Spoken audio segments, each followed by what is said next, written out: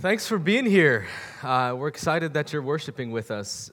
Definitely, if you see some men walking around that look kind of out of it, like zombie-like, it's probably because they were at Manmaker and stayed up way too late. And so I was really encouraged by what God did at Manmaker and the ways that our men responded.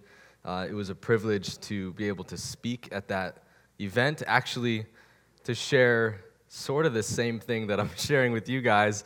So some of the men are hearing this for the second time. We'll trust that the Lord just really wanted that to be the case, that He wanted them to hear it 2 times. So fantastic weekend. We were just over at Dayspring, and I just, standing up on the stage, again, humbled by the opportunity to teach and looking out and seeing 350 young men, mostly college students, who were gathered for the purpose of learning more about what it means to be a man after God's own heart. We studied the life of David, and God just did cool things. Saw a lot of prayer happening, a lot of guys just being broken and honest, and also throwing dodgeballs at each other's faces. So fun stuff. I always start with a big question. So here is my big question for the day. It's heavy. We're just going to dive right in because the passage is heavy. The question is, what do we do with our guilt and shame?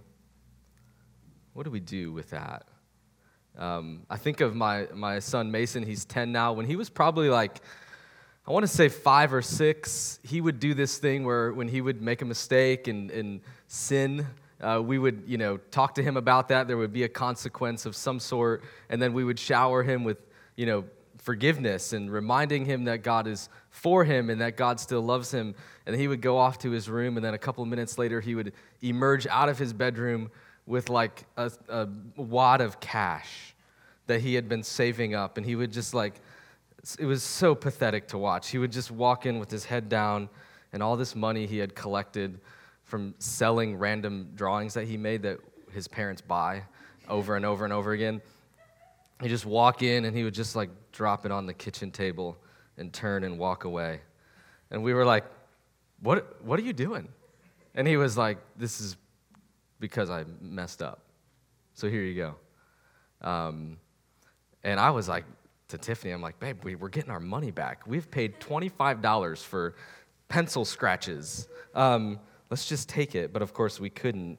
But in his mind, that was how he had to deal with the guilt that he felt for what he did. Even now, where Naomi is 4 years old, and she makes a lot of mistakes. She's not here, is she? Okay.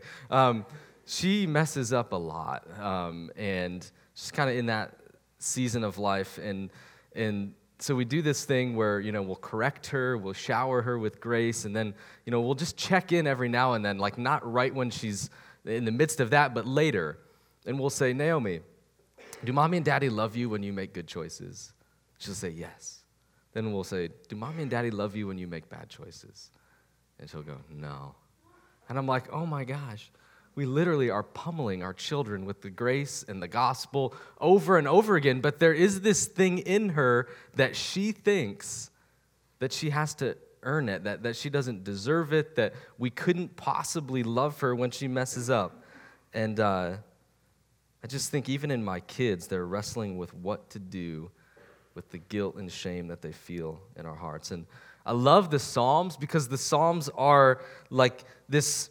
They're the prayers, they're the songs of some of the earliest followers of God. Many of them were written by David. This one that we're in today was written by David, but they help us to engage with our emotions because walking with Jesus is not always happy.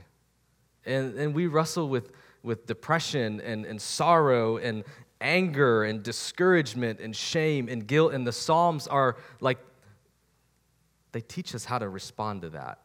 And they also sort of justify that it's normal to feel that full range of emotion as a follower of God. And so today we're in the story of David and Bathsheba and David's response in Psalm 51. It's a story of tragedy, of evil, of manipulation. It's a story of redemption and healing, and it is saturated. It is soaked in guilt and shame. And so first, I have a confession. I really, really dislike this story. I really don't like it. I have been angry as I have lived in this passage the last couple of weeks. I've cried my way through it a few times, and God has met me in that place as he so faithfully does. And so this morning, I feel like I'm just giving out of what God's been doing in my life the last couple of weeks as I've lived in 2 Samuel 11 and 12 and David's response in Psalm 51. I want to read a lot of scripture today, which I know can sometimes bore us to death, but hang with me because I want you guys to just see the story behind Psalm 51. We don't often know what precipitated the writing of the psalm, but we know here in that little heading that we never read, that we always just skip right over, it tells us that Psalm 51 was written after this, in the midst of this story of David and Bathsheba. So we're going to read a lot of 2 Samuel. FYI, the story is intense. It's rated R. So if you have young kids, I'm going to pray. That might be a great time to, at your discernment, move them downstairs to the kids' room. We have some people down there, if you've never brought them down there, that would be glad to receive you. So I'm going to pray, and then we'll dive in and read the story. God, we thank you that you give us the Psalms as a way to process our emotion, the negative emotions, the ones that we try so hard to avoid and medicate and just struggle to deal with. God, I pray that we would, as we read this story, that you would capture our hearts with a portrait of who you are, and that we would learn from you. God, would your word speak to your people? In Jesus' name, amen. All right, 2 Samuel chapter 11. I'm going to read a big chunk of the story of David and Bathsheba. Again, this is what is behind Psalm 51. So, 2 Samuel 11, starting in verse 1. In the spring, at the time when kings go off to war, David sent Joab out with the king's men and the whole Israelite army. They destroyed the Ammonites and besieged Rabbah. But David remained in Jerusalem. One evening, David got up from his bed and walked around on the roof of his palace. From the roof, he saw a woman bathing. The woman was very beautiful. And David sent someone to find out about her. The man said, "She is Bathsheba, the daughter of Eliam and the wife of Uriah the Hittite." Then David sent messengers to get her. She came to him, and he slept with her. Now she was purifying herself from her monthly uncleanness. Then she went back home. The woman conceived and sent word to David, saying, "I am pregnant." It's so hard when we read these passages for us to remember these are real people. This is a real story based in real history. People with real emotion. And so anyway, verse 6. So David sent word to Joab, "Send me Uriah the Hittite." And Joab sent him to David. When Uriah came to him, David asked him how Joab was, how the soldiers were, and how the war was going. Then David said to Uriah, "Go down to your house and wash your feet." And so Uriah left the palace, and a gift from the king was sent after him. So pause right here, what David is doing, right, is he's trying to make it so that Uriah will leave the battlefield, he'll go back to be with his wife, so that maybe they will connect, so that maybe he will think that the baby is his. He's trying to arrange it so that Uriah will go back to his house, so that he will sleep with Bathsheba, so that maybe the baby he will think is his.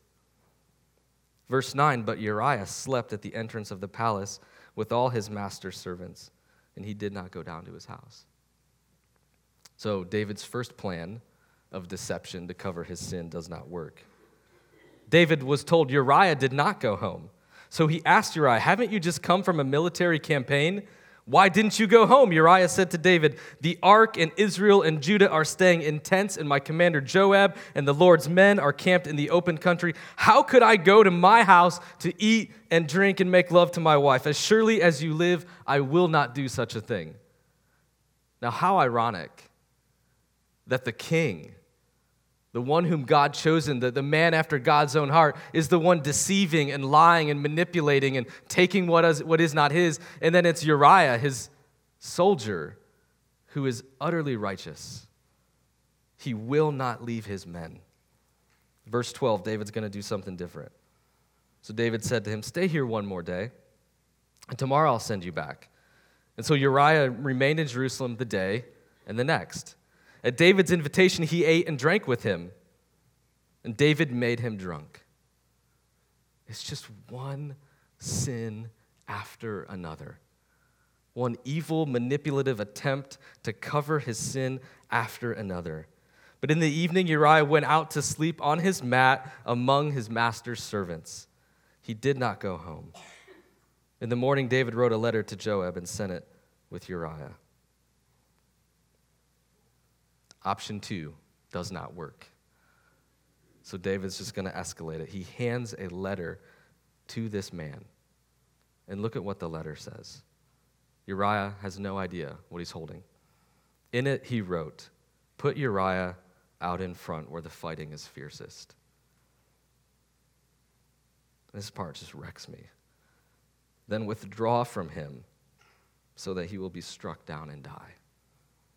And so while Joab had the city under siege, he put Uriah at the place where he knew the strongest defenders were. And when the men of the city came out and fought against Joab, some of the men in David's army fell. Moreover, Uriah the Hittite died. The messenger set out, and when he arrived, he told David everything that Joab had sent him to say. The messenger said to David, "The men overpowered us and came out against us in the open, but we drove them back to the entrance of the city gate." Verse 24. "Then archers shot arrows at your servants from the wall, and some of the king's dead. Moreover, your servant Uriah the Hittite is dead." Look at David's response. This master plan of manipulation, this utter evil at the hands of the man after God's own heart. And David says, "Say this to Joab. Don't let this upset you. The sword devours one as well as another."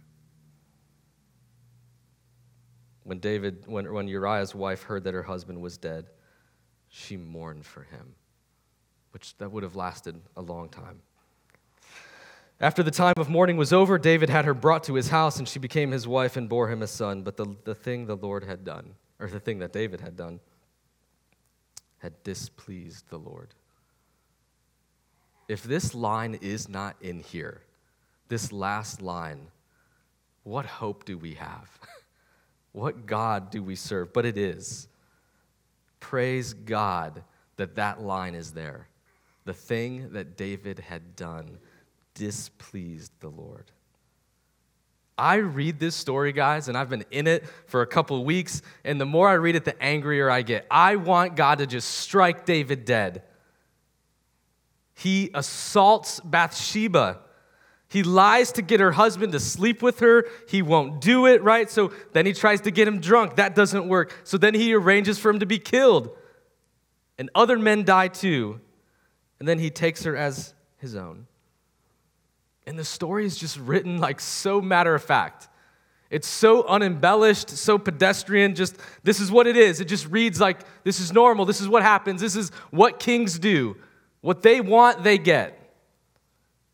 But what is happening here, don't miss this, is pure evil. David is driven by a primal desire for sex. He's taking what is not his. He's not leading his troop as he should have been doing in that moment, right? That's how the passage started. He should have been with his troops, but he was not. He's deceiving, scheming, manipulating, murdering to protect his own image. It is a blatant act of selfishness without regard for God or humanity. It is a grotesque abuse of power. It is the robbery of a woman's dignity. It is an insult to the image of God in which his victims were made. I hate this story. And all he has to say is, don't let this upset you. The sword devours one as well as another. It's sickening. He is completely unmoved by his sin. This is heinous. I read this And I think, God, where are you? Where are you? We know that God is displeased because of that line, right? We know that he is displeased. And we also know that God is never far off. He is in the midst of the mess all the time. So check out what God does. He sends a prophet. 2 Samuel 12, verse 1, the Lord sent Nathan to David. When he came to him, he said, he's going to tell him a story, a parable. He says, there were two men in a certain town, one rich and the other poor. The rich man had a very large number of sheep and cattle, but the poor man had nothing except one little ewe lamb he had brought. He raised it, and it grew up with him and his children. It shared his food, drank from his cup, and even slept in his arms. It was like a daughter to him. So the rich guy, bunch of cattle, bunch of lambs. The poor guy, one, and he's raised it as his own. Now a traveler came to the rich man, but the rich man refrained from taking one of his own sheep or cattle to prepare a meal for the traveler who had come to him. Instead, he took the ewe lamb that belonged to the poor man, and he prepared it for the one who had come to him. So he killed that one to eat. Listen to this. David burned with anger against the man, and he said to Nathan, as surely as the Lord lives, the man who did this must die. He must pay for that lamb 4 times over because he did such a thing and had no pity. And here it comes. Oh, how we need someone like this in our life. Look at what Nathan says. Nathan said to David, you are the man. You are the guy in the story who took what was not yours to take. You are this guy. You are burning with anger, David, at this story, and you don't even recognize that you have leveled that same kind of offense against Uriah and Bathsheba and the other men that fell beside Uriah. David, don't you see what you have done? You are the man in this story. And so he gets David to condemn himself. The Bible tells us, faithful are the wounds of a friend. Faithful are the wounds of a friend. Do you have someone in your life who is willing to rattle your cage? Willing to look you in the eyes and say, you are wrong in this. I see the way that you talk to your wife. I see the way that you interact with your kids. I hear the stories you tell about the way you are at work, whatever it may be, and I want to call you out. I'm not sure that's honoring to God. It's for our good. Faithful are the wounds of a friend. Look at what happens in verse 13. Then David said to Nathan, I have sinned against the Lord. Finally, he gets it. Nathan replied, the Lord has taken away your sin. You are not going to die. But because by doing this you have shown utter contempt for the Lord, the son born to you will die. David repents. He acknowledges his sin, and God forgives him. And I read that in light of how I've felt as I've been, the evil, the atrocity, the heinous things that David did. And all Nathan says is, God has forgiven you. He's passed over it. And I read that and I get more angry because I'm like, it shouldn't be that easy. How can it be that easy? A woman who's been raped, a dead husband, dead soldiers, a baby who will die. Just think about the emotional wreckage that David has caused. No righteous judge would look at that situation and say, I forgive you. I pass over that. You are acquitted of your wrongdoing. How could God do that? And this is where the Lord met me this week. I was sitting up there in my office, angry, sad, mad at this story, and the Lord visited me, and he said, your anger reveals how little you think I am, how small you make me out to be. Yeah, there's some righteous anger in me, and I think there should be some righteous anger in all of us as we read this story, but there's something else that was happening inside of me. It's that I could not believe that God would want to forgive David. Now, I'm a pastor, I have good theology, so it's not like, I think that God can't do it. Of course, God has the power to do whatever he wants to do. Of course, God can forgive David, but where God met me and where he humbled me and I fell on my face was this recognition that I believe that God wouldn't want to. And here it is, the line that just wrecked me again. Felt like God was saying to me, it is my grace that angers you. See, there's something more outrageous than the actions of David in this story, something way more outrageous and scandalous, and it's the grace of God. More scandalous than what David did is the kindness that God showed him. See, we are glimpsing in this moment the gospel. We know way more than David did, right? Because of where we sit in human history. We know how God would do this, how God could look at a guy like David and be both just and good. How God could forgive and still be just. Because Jesus Christ would come 1,000 years later and bear upon himself the iniquity and the sin of the entire world, and he would crucify the sins of David, the sins of every other person, of you and me on that cross. We know that. 2 Corinthians 5:21 says, for our sake, you and me and all who have come before and will come after, he made him, God made Jesus, who knew no sin, to be sin, so that in him we might become the righteousness of God. The gospel should shock us with its goodness.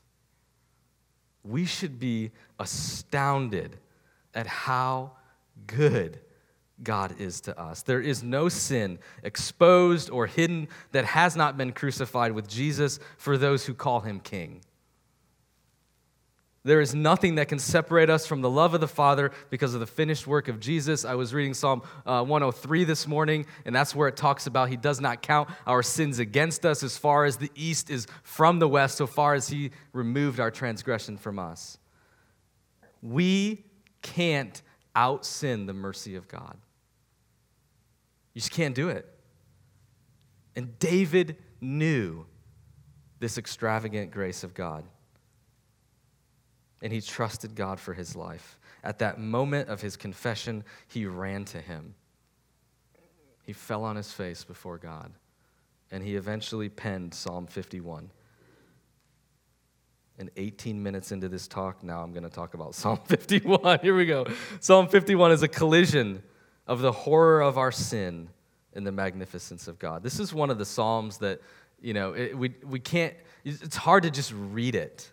Like it reads us, it draws us in. It's like we can feel the things that David felt as he wrote it. It's a raw, honest, desperate, passionate plea for God to work on his behalf. And so let's read Psalm 51. Here's what it says. Have mercy on me, O God, according to your unfailing love. According to your great compassion, blot out my transgressions. Wash away all my iniquity and cleanse me from my sin. For I know my transgressions, and my sin is always before me. Against you, you only have I sinned and done what is evil in your sight, so that you are right in your verdict and justified when you judge. Surely I was sinful at birth, sinful from the time my mother conceived me. Yet you desired faithfulness even in the womb. You taught me wisdom in that secret place. Cleanse me with hyssop, and I will be clean. Wash me, and I will be whiter than snow. Let me hear joy and gladness. Let the bones you have crushed rejoice.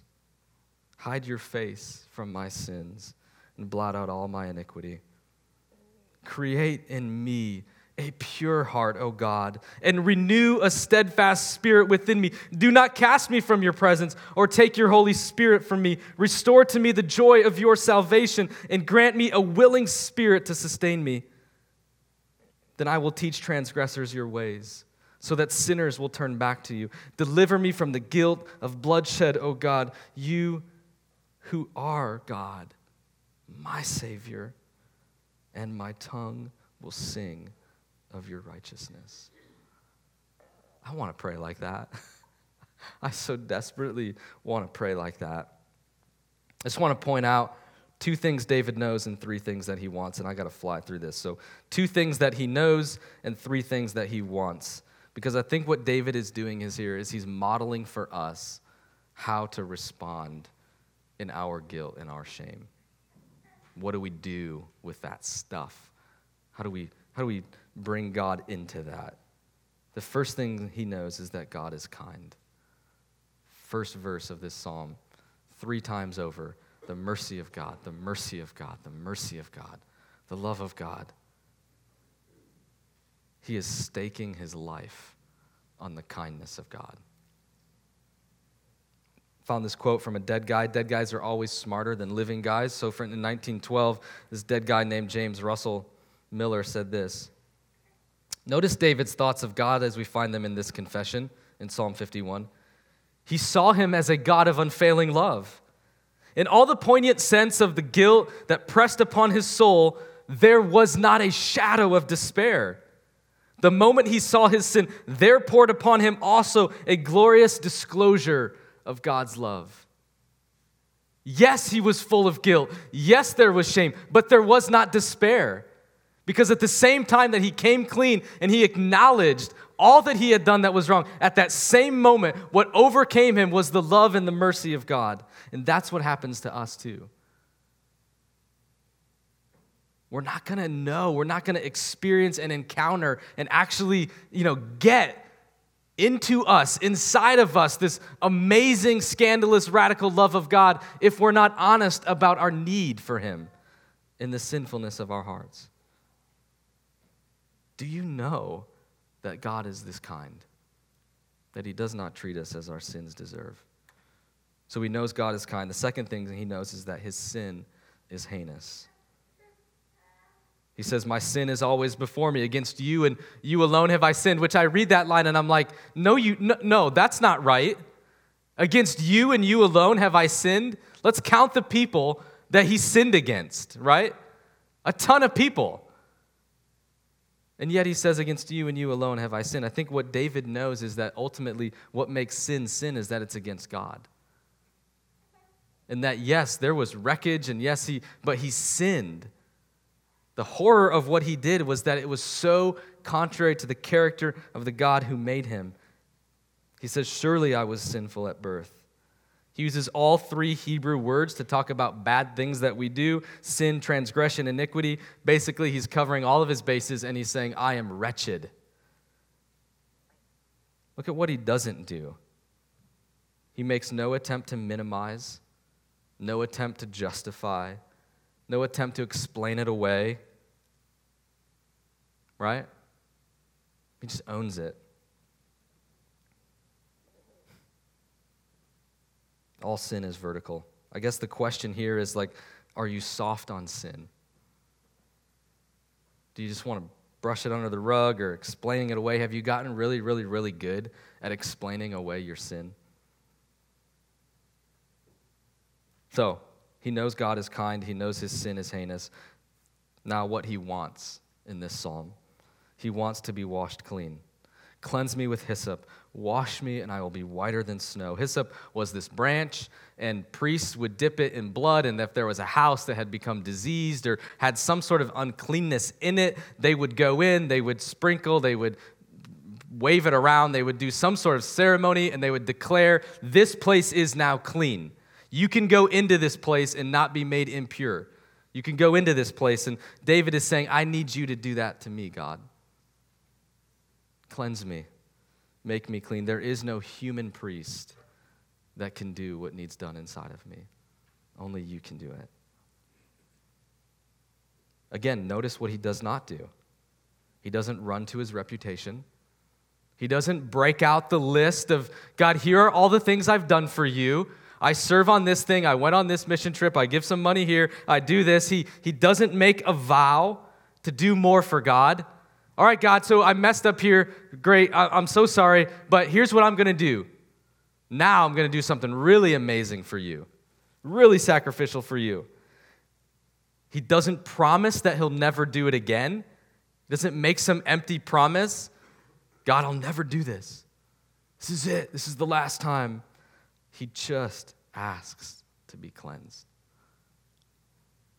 to be forgiven. Second thing he wants is to be made new. This is huge. He wants more than forgiveness. He says, create in me a new heart. Restore to me the joy of my salvation. He's declaring that the central issue in his life, the central problem that led him to do what he did, was that he had lost his joy in God. That's fascinating. And it's so true. All of our sin ultimately is a forgetfulness of the joy that it is to know God and to walk with him. We choose to forget. We choose to turn that off. We stop believing that what God wants for us is goodness and beauty and richness of life. And we choose to find our joy elsewhere, and we sin. Notice that in this psalm, there is no mention of sex, murder, or deception. He doesn't talk about those things, right? Because ultimately what he is declaring is that his issue is his heart, and that he's lost his hope and his joy in God. And the problem is in our hearts too. Have we lost the joy? I'm not talking about like pining for the past. I'm not talking about, I remember when I gave my life to Jesus at a youth rally when I was 12.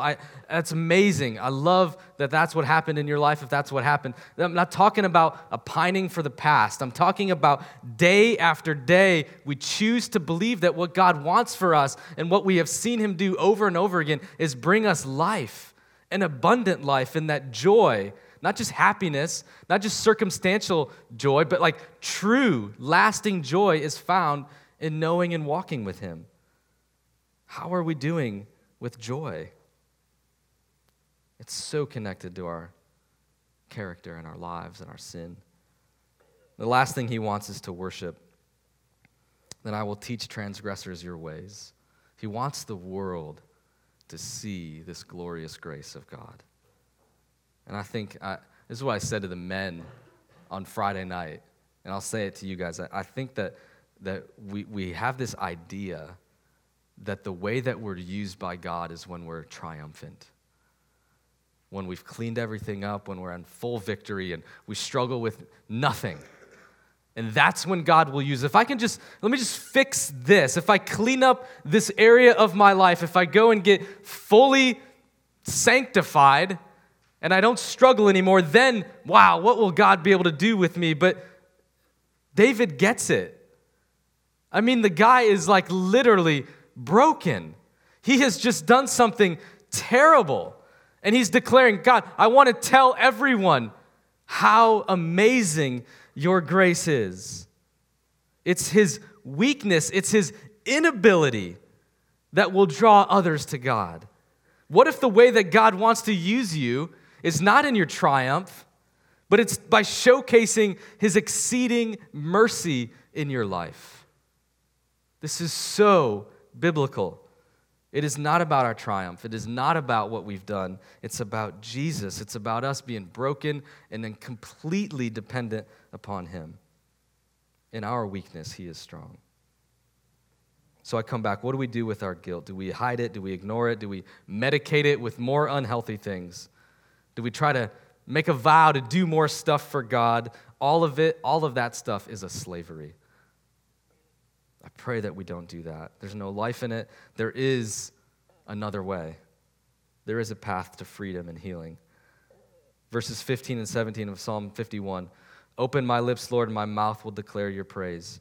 You do not delight in sacrifice, or I would bring it. You do not take pleasure in burnt offerings. My sacrifice, O God, is a broken spirit, a broken and contrite heart. O God, you will not despise. There is another way. It's just by confessing. It's by speaking it out. It's by declaring it to God and to people in your life. It's by saying it and naming it and taking it out of the darkness out of the shadows and bringing it into the light. And when we do that, we experience the healing grace of God.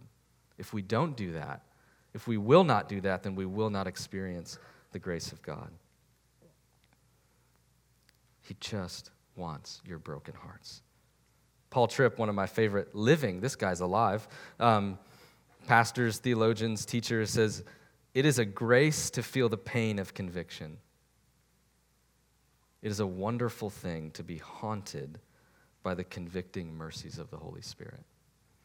In order to reclaim your heart, God will break your bones. That's such a gut punch.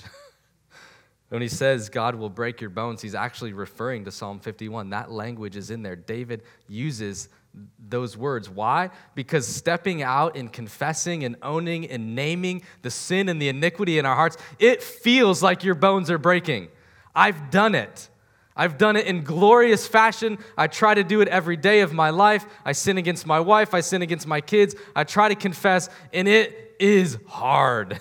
It is so hard. It feels like my bones are breaking. But God does it to reclaim our hearts. It's for our good. It's for our redemption.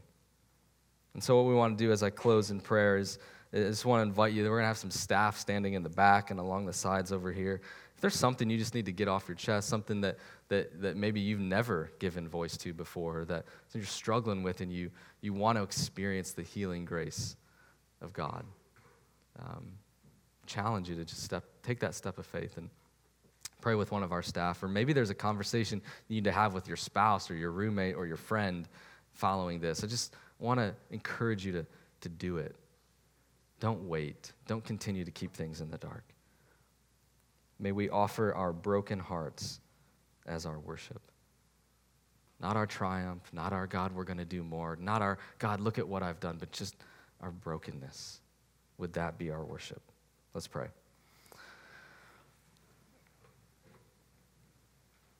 Lord, thank you for Psalm 51. I pray that we would live Psalm 51. I pray that we would breathe Psalm 51, that it would just flow out of us. Lord, would you give us boldness, the boldness to be honest. Lord, would you remind us, overwhelm us with your grace. We are so thankful. We are so completely undeserving of the fact that you do not treat us as our sins would suggest. You have good things for us, God. Lord, would we experience that grace? Would you heal us as we step into the light? In Jesus' name, amen.